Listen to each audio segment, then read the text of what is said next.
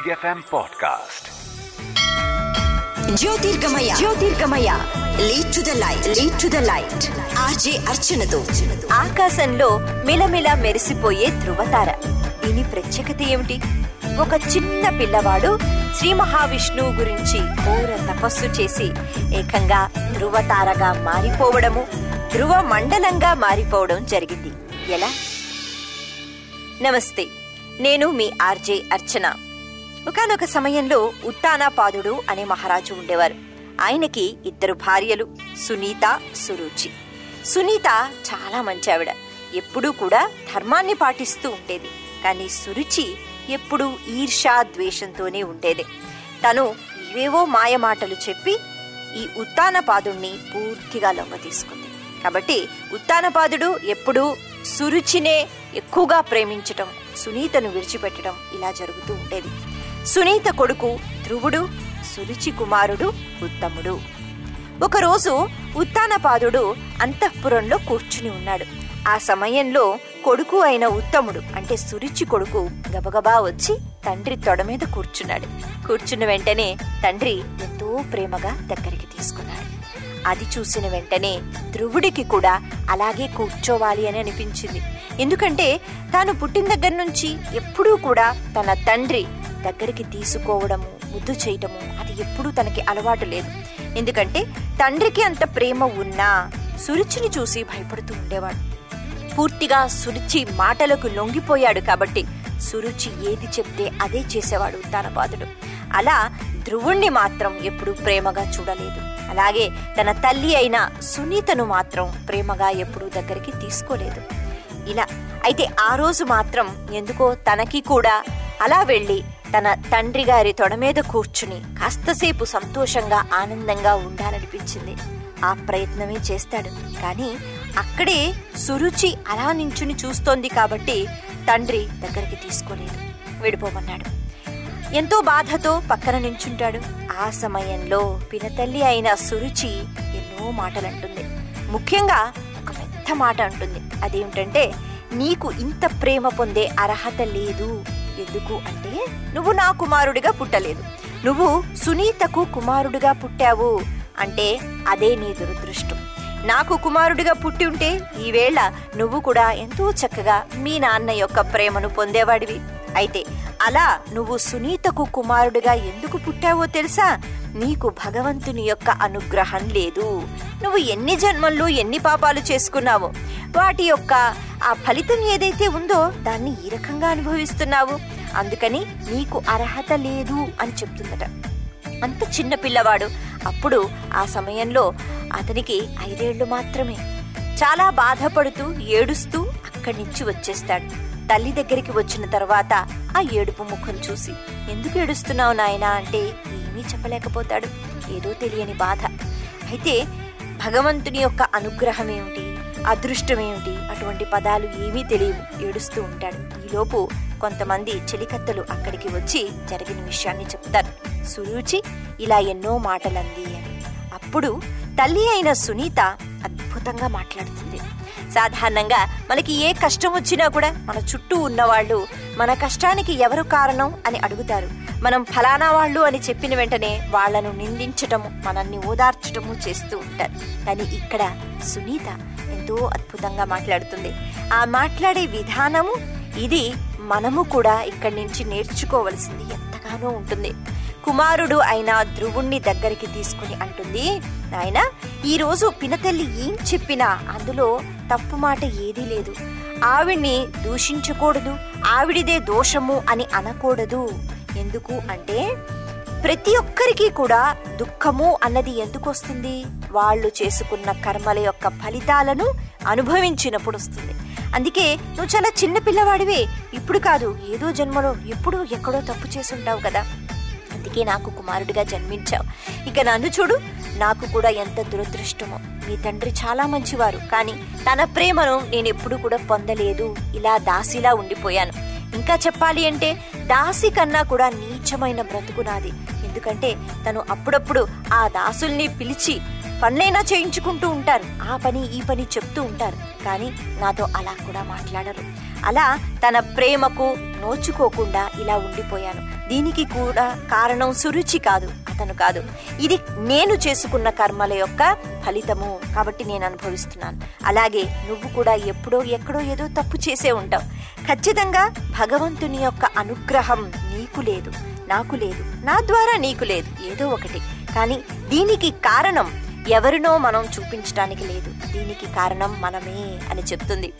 చాలాసార్లు మనకి ఎన్ని కష్టాలు వచ్చినా ఎవరో ఒకరి ద్వారా వస్తుంది కాబట్టి వాళ్లే కారణం అని అనుకుంటూ ఉంటాం, వాళ్ళనే నిందిస్తూ ఉంటాం. కానీ చేసుకున్న కర్మల యొక్క ఫలితాలు అని ఎప్పుడైతే ఆ వివేకంతో ఆ జ్ఞానంతో ముందుకు వెళ్ళి భగవంతుణ్ణి సహాయం కోరుతామో అప్పుడు ఖచ్చితంగా ఆ కష్టాన్ని ఎదుర్కొనే ధైర్యం భగవంతుడు ఇస్తాడు. ఈ ఫలితాల్ని అనుభవిస్తాం. ఆ తర్వాత ఎంతో ఓర్పుతో నేర్పుతో ముందుకు వెళతాం. అయితే ఇక్కడ తల్లి అలా చెప్పిన వెంటనే భగవంతుని యొక్క అనుగ్రహాన్ని పొందితే ఖచ్చితంగా నువ్వు కూడా ఆనందంగా ఉండగలుగుతావు. ఈ బాధ అన్నది తొలగిపోతుంది. పినతల్లి చెప్పింది నిజమే. ఆ శ్రీమన్నారాయణుని యొక్క అనుగ్రహం మనకి ఉండాలి, నీకు కావాలి అని చెప్తుందట. అది విన్న పిల్లవాడు, అయితే శ్రీమన్నారాయణుడు ఎక్కడ ఉంటాడు, అక్కడికే వెళ్ళి నేను అడుగుతాను అంటాడు. అన్న వెంటనే అదంతా సాధ్యం కాదు, శ్రీమన్నారాయణుడి గురించి తపస్సు చెయ్యాలి అన్న వెంటనే ఎందుకు చెయ్యను, చేస్తాను అమ్మా, నేను ఇప్పుడే ఇల్లు విడిచి వెళ్ళిపోతున్నాను, శ్రీమన్నారాయణుడు ఎక్కడ ఉంటాడో అక్కడికి వెళ్ళి తపస్సు చేస్తాను, ఆయన అనుగ్రహాన్ని పొందుతాను అంటాడు. అలా అన్న వెంటనే వద్దు బాబు, నువ్వు చాలా చిన్న పిల్లాడివి అని సునీత అనదు. ఈలోపు జ్ఞాన బోధ చేయడానికి అక్కడ నారదులు వారు వస్తారు. ఆయన 3 సూత్రాలు చెప్తారు. నాయనా, నువ్వు చిన్న పిల్లవాడివి, నువ్వు తపస్సు చేసుకోవటం అంటే ఇప్పుడు ఎందుకు, శ్రీమన్నారాయణుడు వస్తే ఏం అడుగుతావు అని అడుగుతారు. అడిగితే ఈ పిల్లవాడు నాకు ఒక గొప్ప పదవి కావాలి అని నేను అడుగుతాను. అంత గొప్ప పదవి పొందిన తర్వాత మా పినతల్లి ఏమిటి, తండ్రి ఏమిటి, అందరూ నన్ను ఆదరిస్తారు కదా, అందుకనే శ్రీమన్నారాయణుడి గురించి ఘోర తపస్సు చేస్తాను అని అంటాడు. అయితే నారదుల వారు ఆపకుండా కొన్ని ముఖ్యమైన విషయాలు చెప్తారు. నువ్వు ఎంత తపస్సు చేసినా, ఏ స్థాయికి ఎదిగిపోయినా 3 విషయాలు గుర్తుపెట్టుకో అంటారు. నీకన్నా సమాన స్థాయిలో ఎవరైనా కనిపిస్తే, జ్ఞానం విషయంలో కావచ్చు, ఆ ఉపాధి విషయంలో కావచ్చు, వాళ్లను ప్రేమించు, ఇష్టపడు. నీకన్నా ఎక్కువ స్థాయిలో ఎవరైనా కనిపిస్తే వాళ్ళని గౌరవించు, అసూయపడకు. తక్కువగా ఎవరైనా అనిపిస్తే వాళ్ళకి నేర్పించే ప్రయత్నం చెయ్యి, వాళ్ళు పైకి రావాలి అని భగవంతుణ్ణి కోరుకో. ఈ 3 ఎప్పుడూ గుర్తుపెట్టుకో. సరే వెళ్ళు. అయితే యమునా నది తీరం దగ్గర అక్కడ మధువనం అనే ఒక వనం ఉంటుంది. అక్కడ ఎప్పుడు శ్రీమన్నారాయణుడు అలాగ తిరుగుతూ ఉంటాడు, కాబట్టి అక్కడ కూర్చుని తపస్సు చేసుకో అంటారట. ఎన్నో చక్కని విషయాలు చెప్పి ధ్రువునికి ప్రోత్సాహాన్ని అందించిన తర్వాత ఆ చిన్న పిల్లవాడు అడవికి వెళ్ళిపోయి అసలు బెంగ లేకుండా, బాధ లేకుండా, పూర్తిగా ఆహారము అన్నది అది త్యజించి చాలా కష్టపడి తపస్సు చేస్తూ ఉంటాడు. ఆ తపస్సు ఎంత అద్భుతంగా ఉంటుందంటే దేవతలందరూ కూడా ఆశ్చర్యపోతున్నారట. ఇంత చిన్న పిల్లవాడు, పూజ చేయటం రాదు, సరిగ్గా కూర్చోటం రాదు, ఇంత కఠోర తపస్సు ఎలా చేస్తున్నాడు. అప్పుడు శ్రీమన్నారాయణుడు ఆ తపస్సుని చూసి మురిసిపోయి గరుడ వాహనం ఎక్కి సాక్షాత్తు ఆ శ్రీ మహాలక్ష్మితో కలిసి భూమండలానికి వచ్చి ఎక్కడైతే ధ్రువుడు తపస్సు చేస్తున్నాడో అక్కడ కూర్చుని, నాయనా ఏం కావాలి నీకు, అదే నువ్వు చాలా బాధతో నాకు పెద్ద పదవి కావాలి అని వచ్చేసావు కదా, ఆ పదవే కదా నీకు కావాలి అని అడుగుతారు.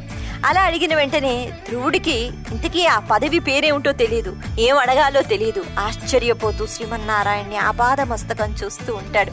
శ్రీమన్నారాయణుడు అంటాడు, పెద్ద పదవి అని నువ్వు అడిగావు, అంత పెద్ద పదవి ఏముంటుందో కూడా నీకు తెలియదు, నువ్వు చిన్న పిల్లవాడివి కదా, ఇస్తాను. అయితే ఇప్పుడు కాదు, ఇప్పుడు నువ్వు మీ ఇంటికి వెళ్ళిపోవాలి, ఆ తర్వాత నువ్వు పెద్దవ్వాలి, నువ్వు రాజ్య పరిపాలన చెయ్యాలి. ఇదంతా అయిపోయిన తర్వాత, శరీరాన్ని విడిచిపెట్టిన తర్వాత అప్పుడు నీకు ఇస్తాను పెద్ద పదవి. ఇంతకీ ఆ పదవి ఏంటో తెలుసా? సమస్త ఋషులు, అగ్ని, ధర్మము, కశ్యప ప్రజాపతి, అలాగే వాయువు, ఇంద్రుడు, ఇలా నవగ్రహాలు, సూర్యుడు, చంద్రుడు, అన్ని గ్రహాలు ఏవైతే ఒక మండలం చుట్టూ తిరుగుతూ ఉంటాయో రంగుల రాట్నంలాగా, అటువంటి మండలం నువ్వైపోతావు అని, ధ్రువ మండలం నువ్వైపోతావు. అది పెద్ద పదవి అన్నమాట. అంటే ఈ సమస్త జ్యోతిష్ చక్రం కూడా నీ చుట్టూ తిరుగుతూ ఉంటుంది. అంత పెద్ద పదవి నేను నీకు ఇస్తున్నాను, కానీ ఇప్పుడు కాదు, తర్వాత అని అంటారట. అయితే అదేంటో కూడా ఆ సమయంలో ఆ వయస్సులో ఆ పిల్లాడికి తెలియదు. ఏకంగా నువ్వు ధృవతారలాగా నిత్యము వెలిగిపోతూ ఉంటావు, నువ్వు అలా ధ్రువ మండలంగా మారిపోతావు. నువ్వు ధ్రువ మండలంలో ఉంటావు, ఆ మండలంలోనే అన్ని గ్రహాలు తిరుగుతూ ఉంటాయి, అందరికన్నా పై స్థాయిలో ఉంటావు నువ్వు, ఇంకా అంతకన్నా పెద్ద పదవి ఏదీ లేదు అని భగవంతుడు శ్రీమన్నారాయణుడు ఆ పదవిని ఇచ్చేస్తాడు. అలా స్వీకరించిన తర్వాత ఈ పిల్లాడు మళ్ళీ ఇంటికి వచ్చేస్తూ ఉంటాడు. ఈలోపు నారదుల వారు ఈ అనుగ్రహం గురించి తెలుసుకుని రాజ్యానికి వెళ్లి ఉత్తానపాదుణ్ణి కలిసినప్పుడు ఆయన ఎంతో బెంగతో ఉంటాడు. నా కుమారుడు చిన్నవాడు, ఏమీ తెలియదు, పాపం ఆ రోజు బాధపడి అడవులకు వెళ్ళిపోయాడు, తపస్సు అన్నాడు, ఏం నారాయణ్ణి సేవిస్తాడు, ఎలా తపస్సు చేసుకుంటున్నాడో, క్రూర మృగాలు ఉంటాయి, అంత చిన్నవాడికి తపస్సు ఏమిటి, ఒకటే బెంగగా ఉంది అని బాధపడుతుంటే నారదుడు అంటాడు, దిగ్విజయంగా తిరిగి వస్తున్నాడు నీ కుమారుడు, అంగరంగ వైభవంగా ఇక నువ్వు పండగ చేసుకోవచ్చు అని చెప్తాడు. ఈలోపు రానే వస్తాడు ధ్రువుడు. తాను వచ్చిన వెంటనే శ్రీ మహావిష్ణువు యొక్క అనుగ్రహాన్ని, దర్శనాన్ని పొందాడు. ఎంతో మంది ఋషులు ఉన్నారు. ఆఖరికి సప్తఋషి మండలి అని మనం ఏదైతే అంటుంటామో అంతకన్నా ఉత్తమ స్థాయిలో ఉన్న మండలం ధ్రువ మండలం. అటువంటి స్థాయిని పొందేశాడు ఆ చిన్న పిల్లవాడు.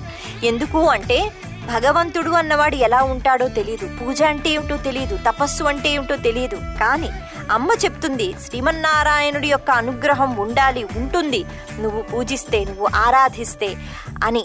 కాబట్టి అలా చెప్పింది కాబట్టి నమ్మకంతో నారాయణుడు అన్నవాడు ఒకడు ఉన్నాడు, ఆయన్ని పూజిస్తే ఏదైనా లభిస్తుంది అని ముందుకు వెళతాడు. భక్తి శ్రద్ధలతో తపస్సు చేస్తాడు. కాబట్టి అటువంటి అనుగ్రహాన్ని పొందాడు. నేటికి ఆ ధ్రువమండలం అన్నది మనం చూడలేకపోయినా ప్రతిరోజు ధ్రువతారను మనం చూస్తూ ఉంటాం. అలా చూసి ఒక్క నమస్కారం పెట్టినట్లయితే వినయము, అలాగే విశేషమైన జ్ఞానము, బుద్ధి ఇవన్నీ కూడా కలుగుతాయి. ఎటువంటి గ్రహ దోషాలున్నా పోతాయి అన్నది నమ్మకం. నమస్తే, నేను మీ RJ Archana. Jyotirgamaya lead to the light RJ అర్చనతో. Big FM podcast.